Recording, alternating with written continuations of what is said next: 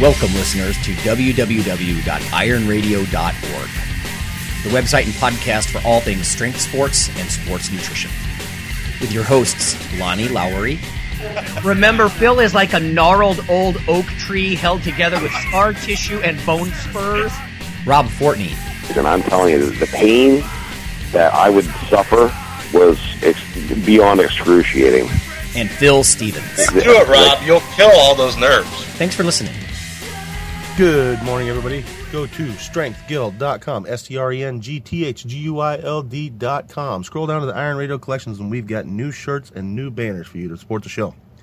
Everything from just a regular banner, regular shirt, to ones with sayings on them, like Lonnie's Phil is like a gnarled old oak tree shirt. And some news for you, we're going to have some contests for people who own these shirts and things. So if you support the show, we'll let you more on that later. So if you get in on these early, you can be one of the first people to win some prizes. So thank you very much. Go check out the site, strengthguild.com. Scroll down to Iron Radio Collections and support the show. Welcome, Iron Radio listeners. This is Lonnie Lowry. I'm an exercise physiology and nutrition professor of about 20 years, and I'm a former competitive bodybuilder. This is Phil Stevens. I'm a powerlifter, Highland Games athlete. I run Strength Guild, amongst other things. Hey, this is Dr. Mike Nelson, creator of the Flex Diet Cert, associate professor of the Carrick Institute, and I'm in Hood River, Oregon right now. This is Tommy DeFay, and I am co-host of the Massonomics podcast. And Tanner Baird, and I'm the other half of the Massonomics podcast, all things Massonomics. Sweet. Massonomics. Thanks for joining us, guys. It's good having you on. Thanks for having us. It's an honor to be on Iron Radio. I'm sad I don't see, they're on video, we're not, but I don't see any of those lift shorts on you guys. I mean, Oh. I'm the most expensive short on the planet. So, no, we just want to shoot the shit and see how you guys are. And like usual with most of our guests, we just kind of start out with a backstory. Number one, before even the podcast, I mean, what got you guys into physical culture, lifting, stuff like that? Well, the two of us met at the gym is how it very first started, and we were interested in, I guess I got into filming some YouTube videos around our lifting. We were both getting into powerlifting, the sport of powerlifting at the time, and we were thinking we'd make a YouTube channel out of it. And I talked to Tommy, let him know we had started a channel. He is a graphic designer by trade and came up with the logo. Maybe I'll let you jump in on that. Yeah. That was really where it started. Is we were at the same gym together, and Tanner had mentioned this YouTube channel and some other things that he was into, and he had talked about this name Massonomics, and from there I said, yeah, I can make a logo for you, and I made a logo, and Tanner was like, damn, that's really cool, and from there it just kind of grew into making shirts, and it just, like, it was really steady, one thing at a time, but from there it eventually grew into a podcast, a gym, and a whole bunch of other stuff. Yeah, those are the major legs of the stool, I would say, is the podcast, which we just published, I think, our 223rd straight weekly episode of that, which is fun for us to be on your show, because I think there's a limited number of people, especially in the fitness or strength world, that understands. You're almost at 600. I mean, we can't even wrap our heads around that. Most people, 223 would sound like a large number. You know, we've been going at for 4.5 years and not missing a beat. But that's what's so crazy about Iron Radio is just the duration that you've been at it without missing anything. So I think that's a interesting note, as we getting the chance to sit down with you and talk to someone else that really understands that side of it too. But the podcast is one leg of that stool. Then the gym is probably a smaller leg. We run, we're in Northeast South Dakota. We run a little club strength gym, I would call it. We got people that compete in powerlifting and strongman. We're probably more so the membership consists of people that are just trying to get stronger, trying to get healthier, a fun hobby. So the podcast, the gym, then the apparel, of course, like Tommy was talking about, we're both wearing a couple shirts now, and then the lift shorts, like Phil was talking about, is maybe oddly enough as it is, it's one of the things we've become most well known for are lift shorts. And I don't know if I know how to describe that story or why that is even a thing. The real origin of that is we made these mesh shorts with one of our logos printed on them, and someone on the internet, as people on the internet do, got on us about them being overpriced and, you know, kind of trolling us or throwing us under the bus. And we just took it and ran with it, you know, made a joke out of it like we do a lot of the stuff we do. And it turned into our greatest marketing campaign that we could have ever. It's popping off these shorts too expensive. Yeah. But that's how we wrap all that stuff up together. I think everything that we do, we wrap humor around it, levity. We're not experts in nutrition science like you guys are. People aren't coming to our podcast to see us dissect the latest meta-analysis on free training. And if they're coming to our podcast for that, they're really in the wrong spot. They must have that. Right. People come to our podcast, you know, for the humor side of it. We talk about current events in the strength world, of course, and strength and nutrition world, but we're putting our own spin on it and having fun with it all. Yeah. And you guys are up in what? You're up in South Dakota. Yep, correct. We're not too far from North Dakota or Minnesota, so we're in the northeast corner of the state. And I think you guys run some strongman events and stuff up there too. I mean, is that at the facility? Yeah, we've actually hosted 3 or 4 pretty well run, you know, to pat ourselves on the back on that we put together some pretty cool events. You know, we partner with our local county fair and that sort of thing, and we brought in some pretty significant audiences for that, and really trying to turn those strongman events into more of a spectator sport. You know, necessarily they weren't focused directly around the athletes competing. You know, it's still a very fun experience for them, but also more so turning it into a show for the audience. Like we like to think of it as strongman mixed together with a little bit of WWE is a better example of what we put on. Yeah, we're really trying to focus on that showmanship aspect, and you know, getting a professional MC to run the event for everything, and building out programs to hand to everyone in the audience, and just really like paying attention to what we can do to make it an entertaining event. And it worked pretty well for us. Yeah. It's a lot of work, though, Phil. I mean, Phil, I know you put on your event, so we probably don't have to explain the amount of work it is to you, but you forget how much time all the small details can take on something. And has everything going on, like this year started out for the fitness industry, the Arnold Sports Fest being canceled, and now essentially everything's canceled. I mean, has that affected you guys in events? It was really interesting because you know, Massonomics we both have full-time jobs, so Massonomics is kind of that passion project, that side project for us. But with that, we still have like a rough sales goal in mind, or what we think we could. You know, at the beginning of the year, we talked about some ideas of what we think we could possibly do for the year. And a big part of that is the Arnold, not just from a sales perspective, but from marketing, getting the word out. Like we were saying, we're in South Dakota, so our chances of meeting anyone are like non-existent. So it's kind of network in person with people. So we were really looking forward to that. And then to find out that the Arnold was canceled, it kind of felt like, well, the year 2020 is gone for Massonomics. Yeah. And luckily for us, that has actually not been the case at all. It's a mix of offering, a mix of having awesome followers, fans, supporters, but things have gone really good for us this year, and we're super grateful for that. We don't completely know why. I mean, maybe it's you know, things like this too, getting out into different audiences, but things have been really good for us this year. A good example, or we talked to Mark Ripito recently kind of about it and similar things, and his comment on that was that our business, along with his and a lot of others in our space, we're fortunate because our customers are good people for the most part. We're dealing with good people. So even though we face something like the Arnold shutting down, which could be a huge blow to us, in the long run, it's really turned out to be a great year, actually. And I think a big part of that is because of the the type of people that we have behind us for sure. Yep. Did you guys print like an Arnold specific shirt?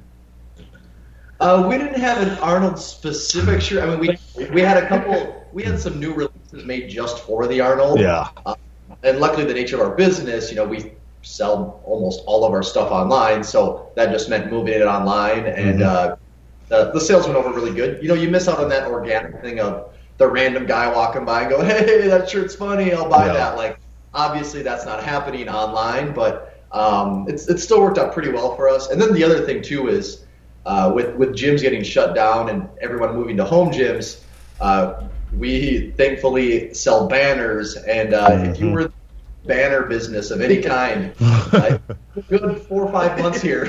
Yeah, we really ramped up our flags and banners, came out with several new styles, and that was a big part, I think, in us finding a little bit of success there. But all that being said, it's not to say that we were not extremely stressed out when that Arnold event came about.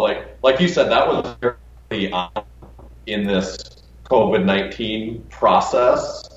So when it was canceled, it was actually canceled just hours before we were ready to get in our vehicle and make the 1,000-mile drive there. We had everything packed up, ready to go, ready to get in the car, and then, the governor met that evening, and they decided to shut it down.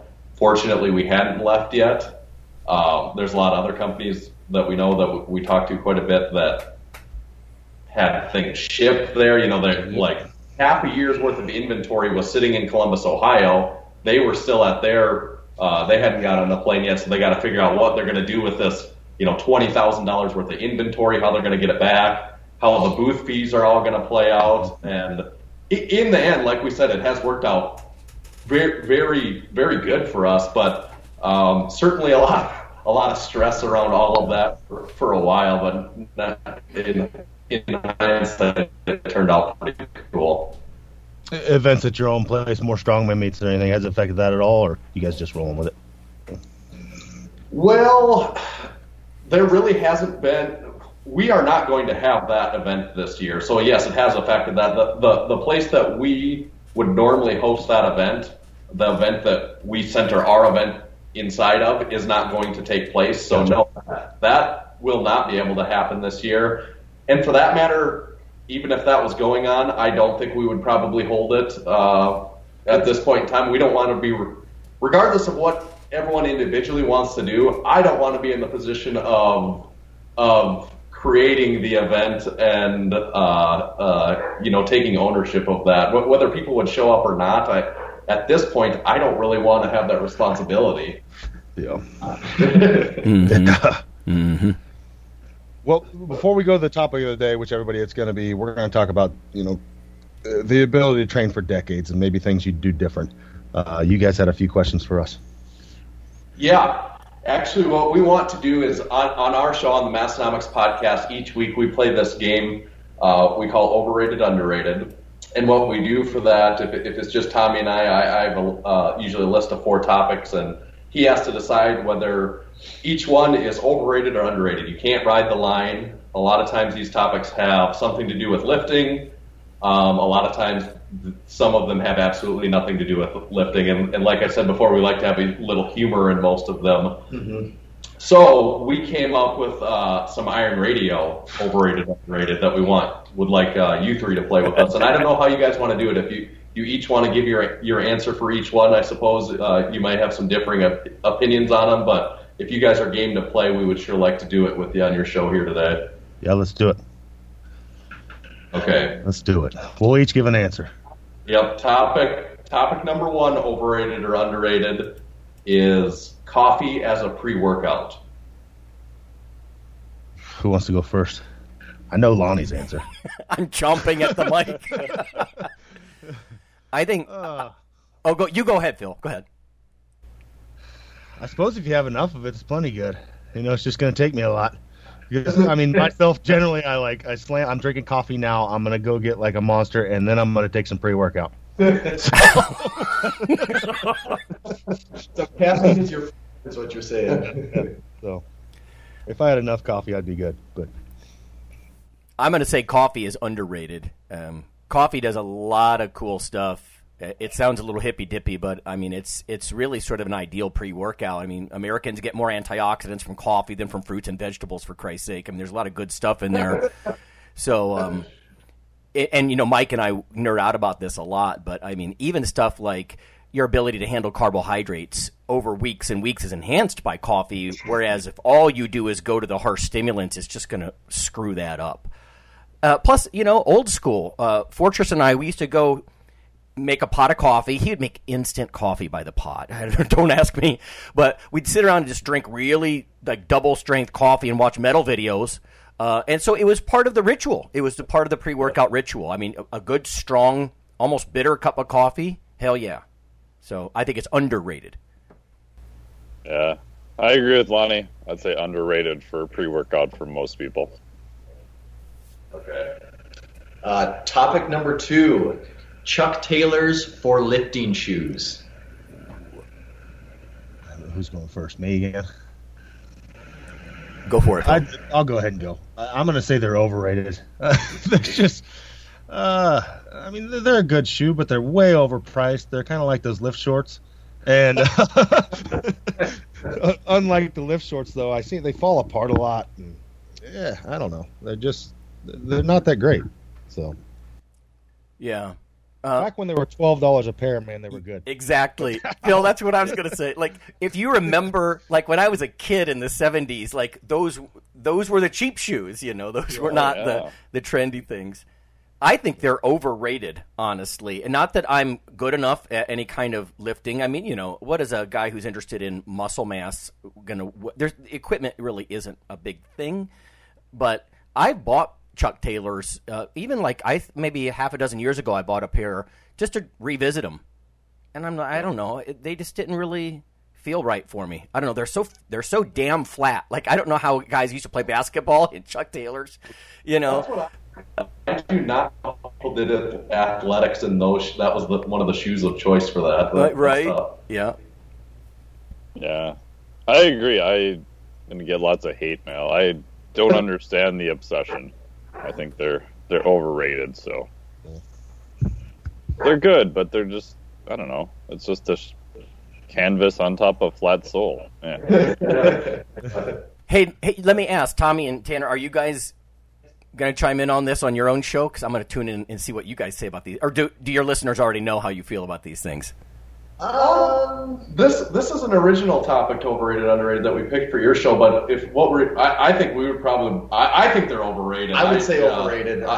We both have been lifting in a pair of the CrossFit TR lights from 6 years ago. Yeah. I mean, I really like that shoe because it's flat, which is fine, but it's really wide. I like it way more, which is what I had before that. So I would agree. I think Chucks are overrated as a lifting shoe. Yeah, the Chuck Taylor is too narrow of a shoe for me. I might have a little bit wider of a foot, and I'd say if you're someone that's squatting and if you're pressing out a little bit, I see a lot of times people's foot is bulging over past the sole of the shoe, and I don't see how that's advantageous when you're trying to create as much power as possible. And they also the toe curves up a little bit. Like it's very, very hard for the end of your toe to actually make contact with the ground. They do curve up, so. So that's how we feel. Totally overrated. Yeah, overrated for sure. All right, the third topic, and this gets into the pretty serious stuff. This is more of the theme of our show. So overrated or underrated, the McDonald's apple pie. Oh, God. I think it's underrated, man. That damn thing's pretty good. I like it, especially for the money. You get some bang for your buck. It's usually nice and fresh and warm. It's good. I'll take it. That's such a Phil answer. You always go for the cheapest, highest calorie item. This is me being old, but I think the new ones, I'm going to go the other way and say they're overrated because the old apple pies, hot damn, those deep-fried, grease-dripping, crunchy, delicious little, naughty nuggets of goodness, they're gone. And now they're sort of like quasi-baked and stuff, so I don't know. I don't think the new ones, and I don't know if this is just the apple or the cherry pies, right? Because it's been ages since I ate one of these things. But, the irony is the bit of news that I was going to use today was about cooking oils and how they're overused and how damaging they are. Anyway. Yeah. I go overrated. I'm kind of with Lonnie. Like, I remember the super old school, like, it's probably 40 grams of fat, like, just popped in a fryer with just a little bit of apple inside, and I don't even know what the new ones are. I haven't even tried them, to be honest. Well, there's always time for experimentation. I know. I feel like I got to go try it now. Yeah.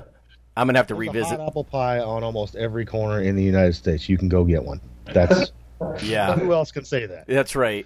Arm's length. Yeah. All right, are we ready for the final hard-hitting topic? Yep. All right, overrated or underrated? Sparkling waters, specifically LaCroix. Overrated.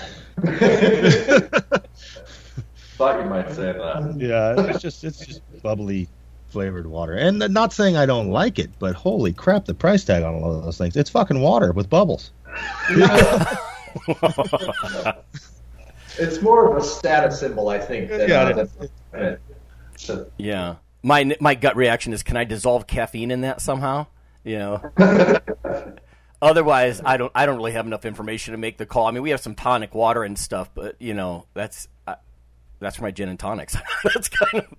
That's the extent of it for me. I don't know. I mean, the marketing team for them is very underrated because they've done a really good job of selling a very inexpensive product for a premium price. But yeah. So. Yeah, I go overrated too. I don't understand the obsession. There's not even caffeine in it. It just water with bubbles in it and CO2. Yeah. If you tune in weekly to the Massonomics podcast, you could hear us discuss the finer points of sparkling water. So something to think about. Okay. So is it especially thirst quenching? Is there something good about all the carbonation? What do you guys? No, it's all the subtleties. I mean, I can't make any grand statements here because it is all about the subtleties. Wow. So. Okay. Like wine or coffee tasting, cheese tasting, right? You get notes of oakiness or something. Notes of citrus. Yeah. Yes. So that wraps up our overrated, underrated game for the day. All three of you did outstanding, so congratulations. Yeah, thank you. I was stressed. Yeah. Mike's like an exam. Yeah. We'll take a short break, and then we're going to come back with the topic of the day.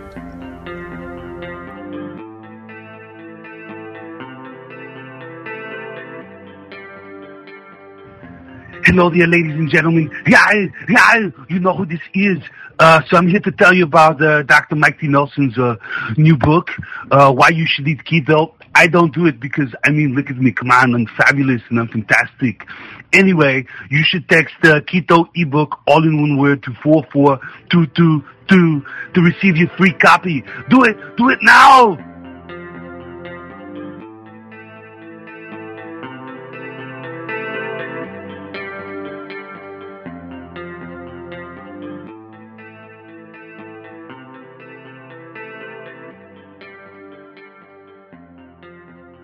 Hey listeners, this is Dr. Lonnie Lowry. If you've ever had anyone critique you on your protein intake as part of your weightlifting lifestyle, oh, you poor meathead, all that extra protein is going to rot your kidneys or weaken your bones or dehydrate you or give you gout or who knows what. There is a book available. You could simply Google CRC Press and Lowry. And what I've done is reach out to experts all over the world and create a book, a single compendium that you can hold up and say, this is why I consume extra protein. This can be very valuable when you're being quote-unquote educated by various professionals on the topic. There's an enormous amount of literature in this book on the safety, the effectiveness, how protein works in cells, the history of protein and weight trainers, much more. So again, please check out CRC Press and Protein and Lowry. You can just Google that, and I do, full disclosure, I do make a small single-digit royalty on the book, but that's not why I did it. I did it so we can all have something, our particular population, to both defend what we do and to inform our nutrition and our eating. Thanks.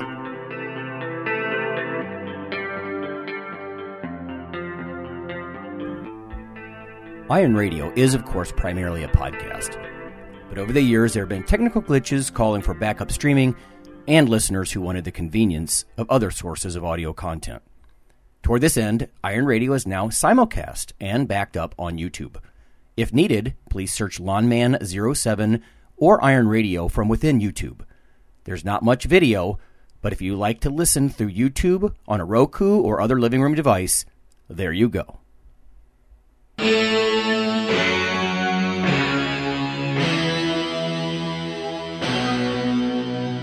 Like your weekly fix of Iron Radio? In addition to being a popular institute on iTunes, we are also on email. Simply go to www.ironradio.org and sign up for the voluntary email. You'll get a once per week email, no more. That's little more than the show notes and a link to the audio. So go for it.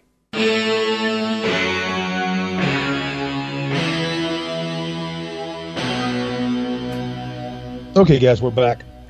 And, we were trying to figure out what we were going to talk about today as a topic of the day, so I shot it out there to the interwebs.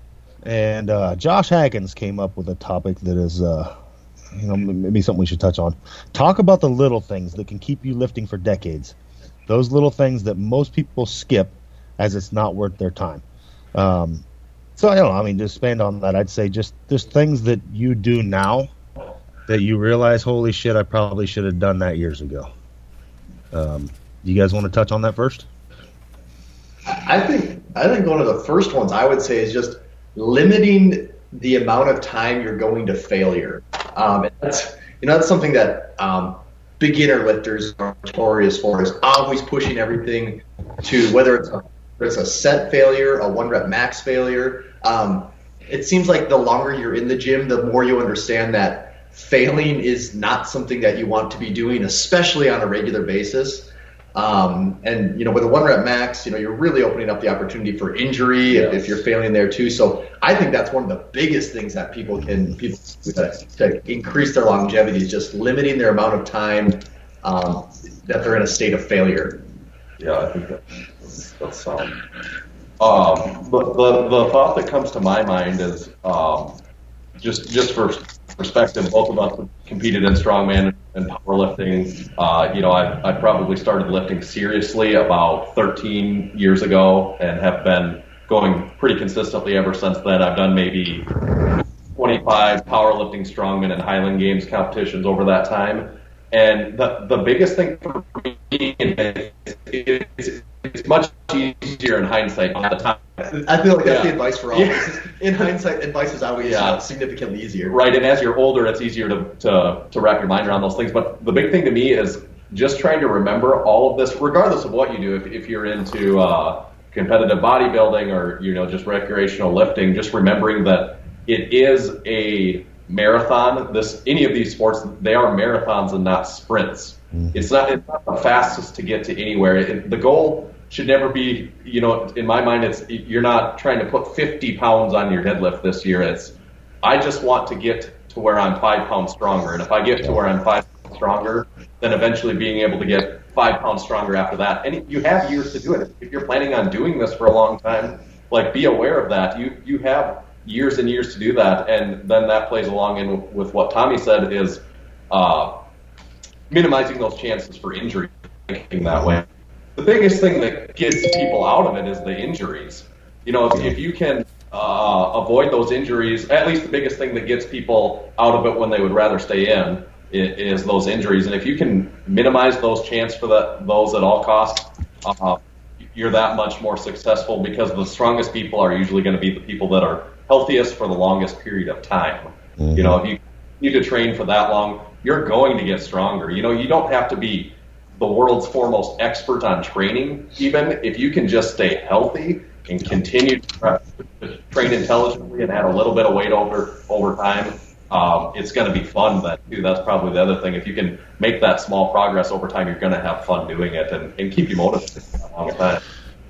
Yeah, no, and I think that one, I'll touch on both of those, but that one first is you see a difference now in the lifters. Like, everybody wants it now. And now more than before, let's say Ed Cohn's era, Ed was competitive, highly competitive for like 10 years. Right. You see people now, and they're like, I want to be Ed Cohn next year. And when you see these bright stars coming up, it's like, dude, this guy's going to be something. And he's crushing it, and then he's crushed. And I think a lot of that's part of it. I mean, it's pushing. You can only push so hard before your body explodes. And, we're not seeing those people with the legacies like that. 10 years of very impressive platform lifting. And now you're seeing guys that have a year, maybe 2 years, and then boom, he's gone. Like he's wrecked. And then on the first point, the tough one I struggle with the going to failure thing, and I totally agree on it. The hard part as a coach, and I look back at what I did, you learn a lot as a lifter from that early stage. Because as a new lifter, I get new lifters all the time, and they're, like I said, they're mentally weak. So they just don't know what failure is. So how do we get, as a coach, I know that going to failure all the time is not a good answer. But how do I get a person to understand what failure is without taking them to failure? That's the fucking hard part. Yeah. And that is a fine line. That is tricky, and you're right. Part of it does come with experience. There's no magic like, all right, this is the rule that you understand. You're going to be going to failure if you do X. Part of it does just come from trial and error, but hopefully over time, I think people should be aware of that and try to be moving away from the mentality that every single gym set has to be like this thing that's killing me and taking me down to failure. Yeah, because it's the physical toll, of course. If you are maybe more into that intermediate bracket, the physical toll of those failures, but even more so for me personally, it's the mental thing. And I would agree with that. I do not like. It's easy for me. It's great for me mentally if I leave the gym and think, man, I could have done 2 more great reps right there. I don't know what I could have done for sure, but I'm confident I could have done 1, 2, or 3 more. Or I went for like what I thought was getting close to my 1 rep max, and there was 5. I could like confidently say, yep, there was for sure 5 or 10 more pounds there. I would take that any day over like, yep, That was it. There's nothing else there, right. or not getting it even. Yeah. That's wise. Yeah, no, I agree. I mean, that's 100% agree. And I think a lot of people do that too much. I mean, I think it was Ed Cohn again. It was like, you only have so many true max attempts in your life. Yes. Save them for the meat, And, my guys will see me cut things short all the time. It's like, that's good enough. I pooped just a little bit. Oh my God. A little okay. And Phil, one of the things you said too that I almost feel like is a more modern thing to be aware of is the Instagram mentality. I think it's 10 years ago that wasn't like, oh, you didn't hop on Instagram and see everyone deadlifting and squatting over 700 pounds. That wasn't the case. You mean you could maybe find a few people on YouTube, but now like I could pull up Instagram right now and just see pages and pages of people squatting 700, 800, even 900 pounds. And just realizing like that is like the 0.00001% of lifters like don't get sucked into that mentality. Like just know when to stay in your lane a little bit and know who you are, know your limitations, and don't get stuck into that Instagram black hole of PR. Yeah. Well, and as a coach, I won't name any names, but some of my high level lifters see them get caught up in that. It's like, no. You got to meet in 3 weeks. Save it for the fucking platform. It doesn't matter what you do on Instagram. So that's a tough one, man. So, Lonnie, what do you got? Anything on the nutrition side potentially? Oh, well, maybe. I think for me, it's even broader than that. I think wisdom prevents scars, right? And so you guys kind of talking to me. It's reframing what's hardcore. And like you say, marathon, like there is the discipline to be in this, to have an actual lengthy career. Like at my age, I just don't want to lose the privilege of squatting. I love to do that. I've got a lot of scars. I got to work around that in a couple different ways, I'll be honest with you. But damn it, I still do it. It's nice to put a couple plates on there and still be able to squat. I don't want to lose that. In fact, same thing with coffee. A lot of times I'm drinking half-calf coffee because I can't, I can't do even what Phil does now, which is, a pre-workout powder and swish it down with a Monster and then have some coffee. So sometimes it's just, I think, having the wisdom to to reframe what's called for. And sometimes you got to decide where you are in your career. You know, maybe to a lot of people like, oh, Lonnie says he's post-competitive. That's boring. No, I'm going to fight the long defeat, damn it. I'm going to keep doing this. And, you know, I'll probably sneak out of the hospital bed and do something on the last day of my life, you know. I don't think they'll have 45-pound bars in there or anything. but yeah. So I think for me that's kind of what that is the reframing what's hardcore maybe. Yeah, and I was just going to add, I think a lot of times it goes back to stuff that's super simple, like what is your goal? You know, and that seems like just so basic and boring and no one wants to talk about it. But like with clients, I have them go back to what do you want to do in the gym and what is kind of your overall goal like in life? Like for me, like if I had the chance to, I'm out here in Hood River, you know, kiteboarding, I would kiteboard over lifting. And I love lifting and grip and everything else. But I can't kiteboard almost every day at home or when I'm traveling. So my lifting is actually set up to have sub-goals of what I want to do. And then when I get to kiteboard, I look to how much did that transfer to my riding. So I have my goals when I'm in the gym, what I'm doing day to day, and then how do they transfer. And similar to what you guys were saying too with going to failure, and Phil was saying is it's hard initially to get some people to go to like an RP of a 9.5 or what is really a true 10. I may initially use the rower or car push or something else where I know they can fail in kind of a safe manner. And then also looking at their lifting, like how did you fail? Like did you turn your deadlift into a pooping dog or did you just stay in the same form and couldn't get it off the floor? Yeah. Right? I think there's a big difference between those two. And over time, it's like I want to see you kind of fail with good form still. Because that just tells me you're probably just not strong enough per se, and your risk of injury is less instead of trying to turn everything into I'm going to get it no matter what, and then your risk goes up, and then you're doing something different from a motor standpoint too.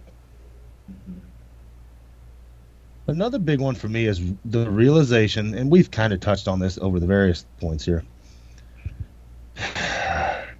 the realization that anything you want to do well, or at a very extremely high level, expert level, let's say, you need to be willing to give it 10 years.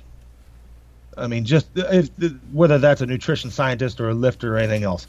And on top of that, with strength sports, with powerlifting, weightlifting, any of those, like it takes a very, very special person to, okay, for the next 10 years, I'm going to snatch and clean and jerk for 10 fucking years. You know, and you see a lot of lifting ADD, and I understand that. But that also at the same time is why the number of actual elite champions is so low. Because it really does take a special mindset to do, okay, I'm going to do 2 lifts. And the other lifts I do are geared towards those 2 lifts for a decade. You know, and that's a big one. If you're not, and people need to sit back and ask themselves, everybody wants to be Arnold Schwarzenegger until they get rolling. You know, they're 6 months in like, oh, this fucking sucks. You know, everybody wants to be a weightlifter until that 600th session of snatching. You know, it's like, fuck, I'm snatching again. And I've only gained 10 pounds on my snatch. You know, when's this shit going to happen? So it takes a lot of maturity and a lot of patience, and you just have to enjoy the process. And that's one thing I got. Like, I love to compete, but I love the lifting better. Like today is my squat and deadlift day, and I fucking love it. And the only thing the meet is just my chance to get out there and see what I can do. You know, but I wouldn't do it if I'd compete once a year now. So 364 days of the year is spent just practicing for one day. You know.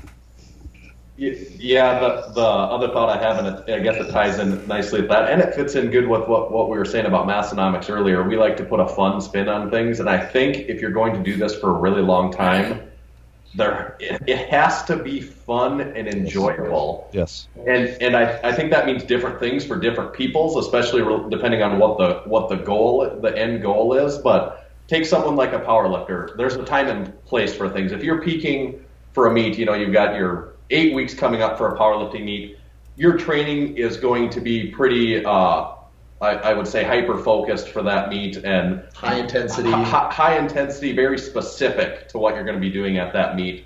And that's okay, but once that meet's over, I think that's a great opportunity to involve things that are more fun, whatever that. Oh yeah.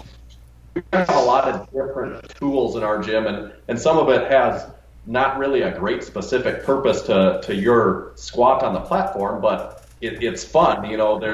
Things like sandbags, grip training tools, all this different stuff. It keeps you in the gym. It can keep you motivated on something besides those core activities. And like I said, it's maybe a twisted idea of what's fun, but carrying a sandbag or pressing a sandbag overhead, that's different. So to me, that's kind of fun outside of the hardcore specific things you might be doing to prepare for normally.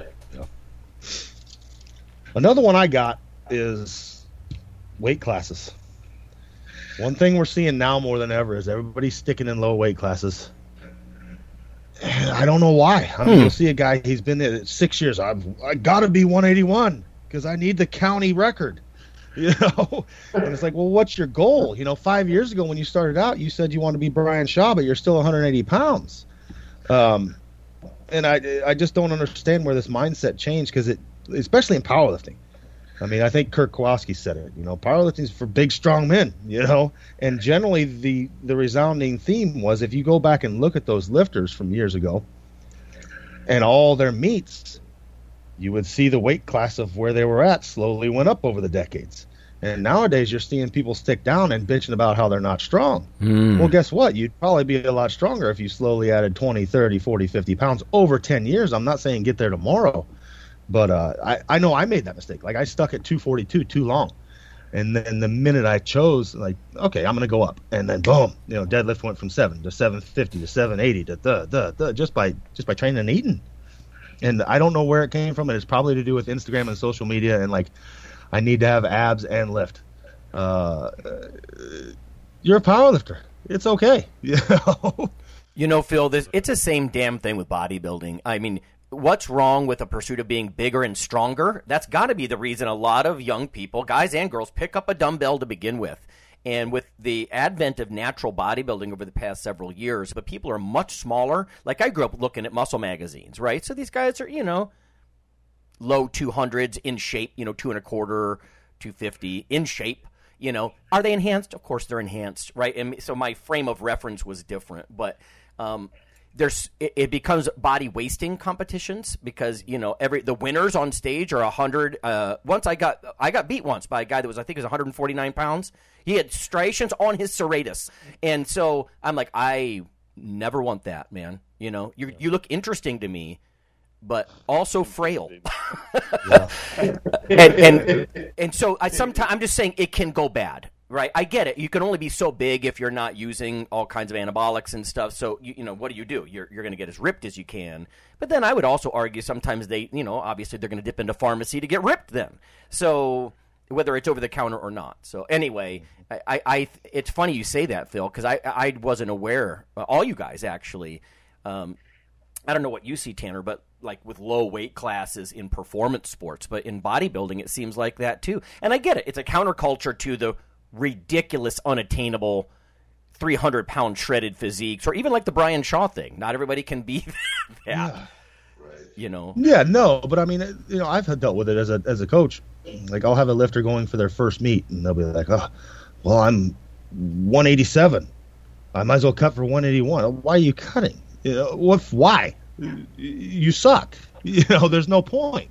Just lift and go. Mm-hmm. And most of the people cutting weight, most of the lifters cutting massive amounts of weight, are doing it for no reason. They're not fucking winning. They're not breaking records. In my mind, like, I tell my lifters, there's two reasons to break a record. If you're at a meet that's giving you $20,000, or if you're breaking an actual world record. Other than that, just go fucking lift. And let's have fun. And why add that extra stress? Because you're just going to screw your day up. There's one more thing to go wrong. Yeah. So, I mean, I'm not against cutting. I'm against cutting for the right reason. Hey, let me ask. Going to be number 50th. Why are you cutting? Right. I was going to ask Tommy, what with your background in graphic design and stuff, and Phil, you're like this too. Is aesthetics ever a part of it? I mean, because everybody talks about performance all the time. The only lift I ever cared about the weight on the bar was my squat. Ever. Didn't care. Now, ironically, right, I mean, I was always bottom heavy, so maybe I should have focused on the weights more. But like, I the aesthetics part, and like when I think back, like when I started really like the gym really became a thing where I was focused on getting bigger, getting stronger. That was about 10 years ago, when I was about 20 years old. And at that time, I weighed about 170-ish pounds, and I'm 6'1", so I was a pretty skinny guy at that size.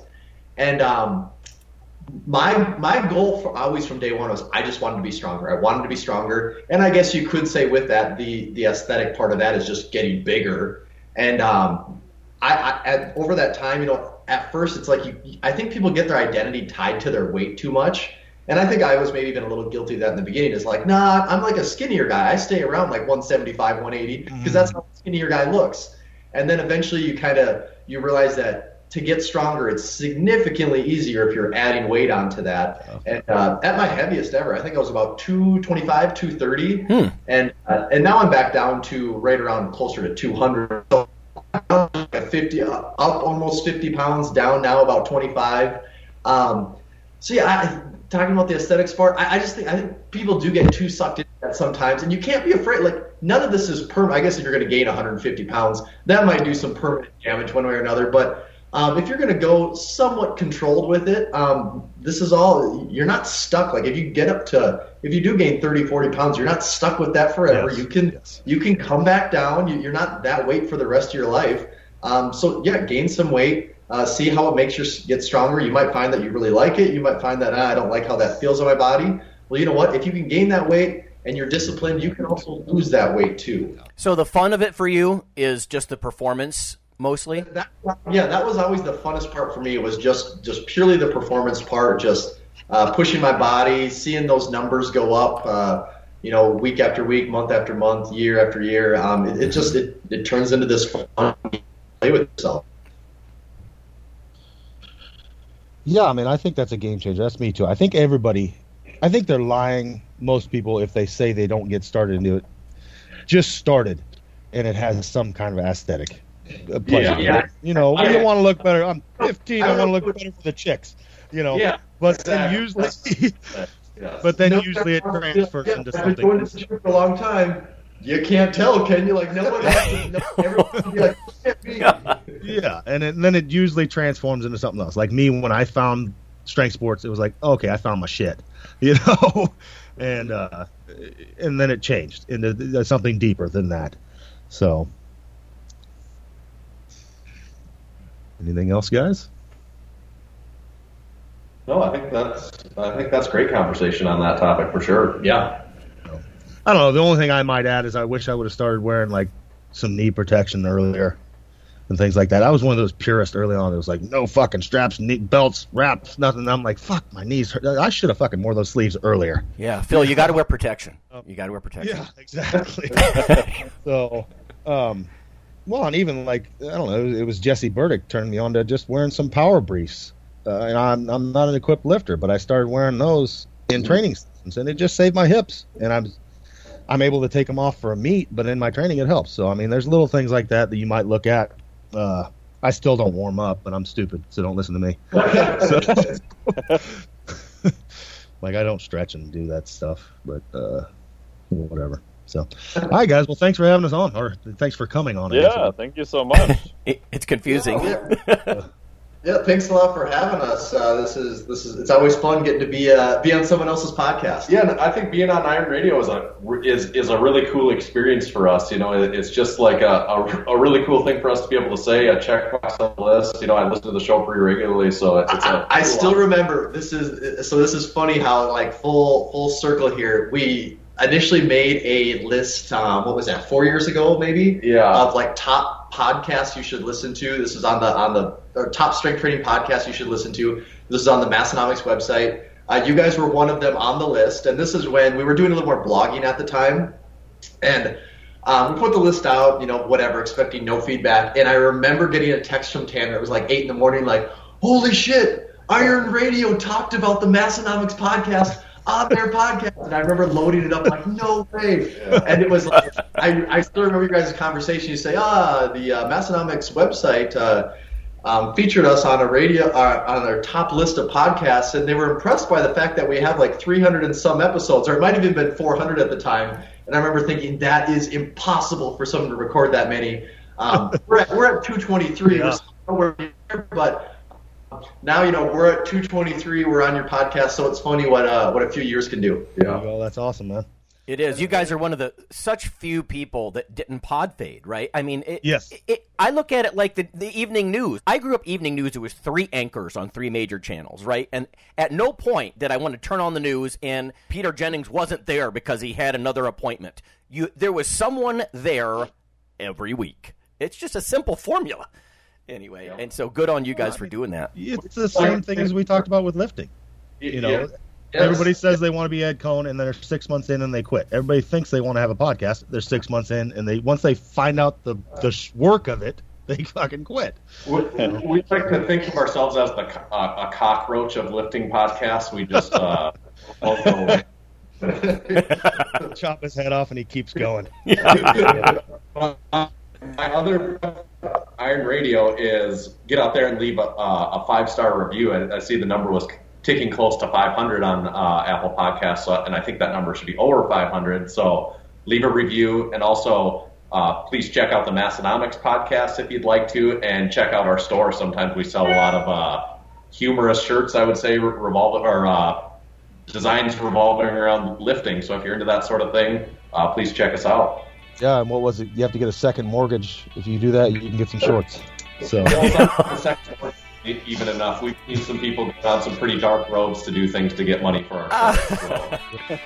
So it's just Massonomics.com then, guys? Yep. Massonomics.com and on Instagram. Sweet. So everybody check it out. And again, thanks for coming on. Thanks, guys. Thanks, fellas.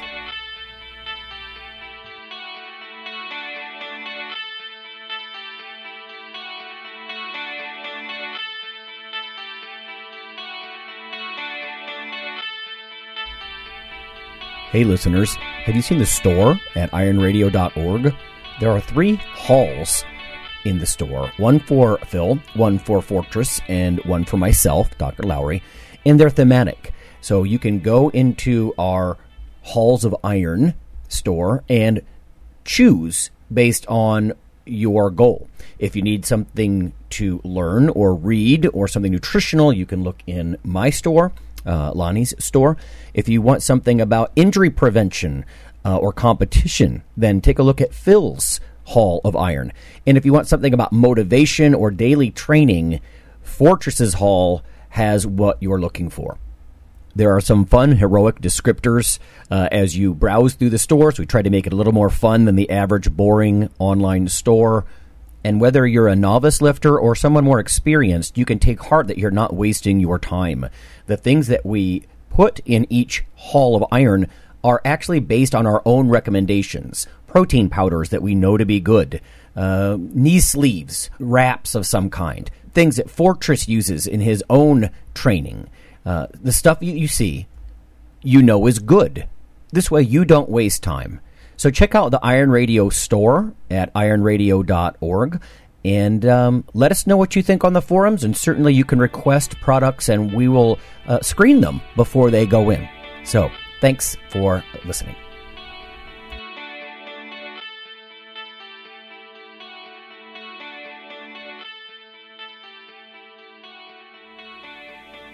Iron Radio is accepting donations. If you like what we do, the professors, the scientists, the bodybuilding show promoters, the athletes themselves in powerlifting and bodybuilding, please consider making a donation or maybe buying something from the ironradio.org store. We also are accepting supporting members. So for $4 a month, which is frankly less than the bank sneaks out of your account in fees, you can step up and support a form of sort of public radio for the bodybuilding and powerlifting and strength community. The Iron Radio podcast and all of the audio on ironradio.org is for informational purposes only.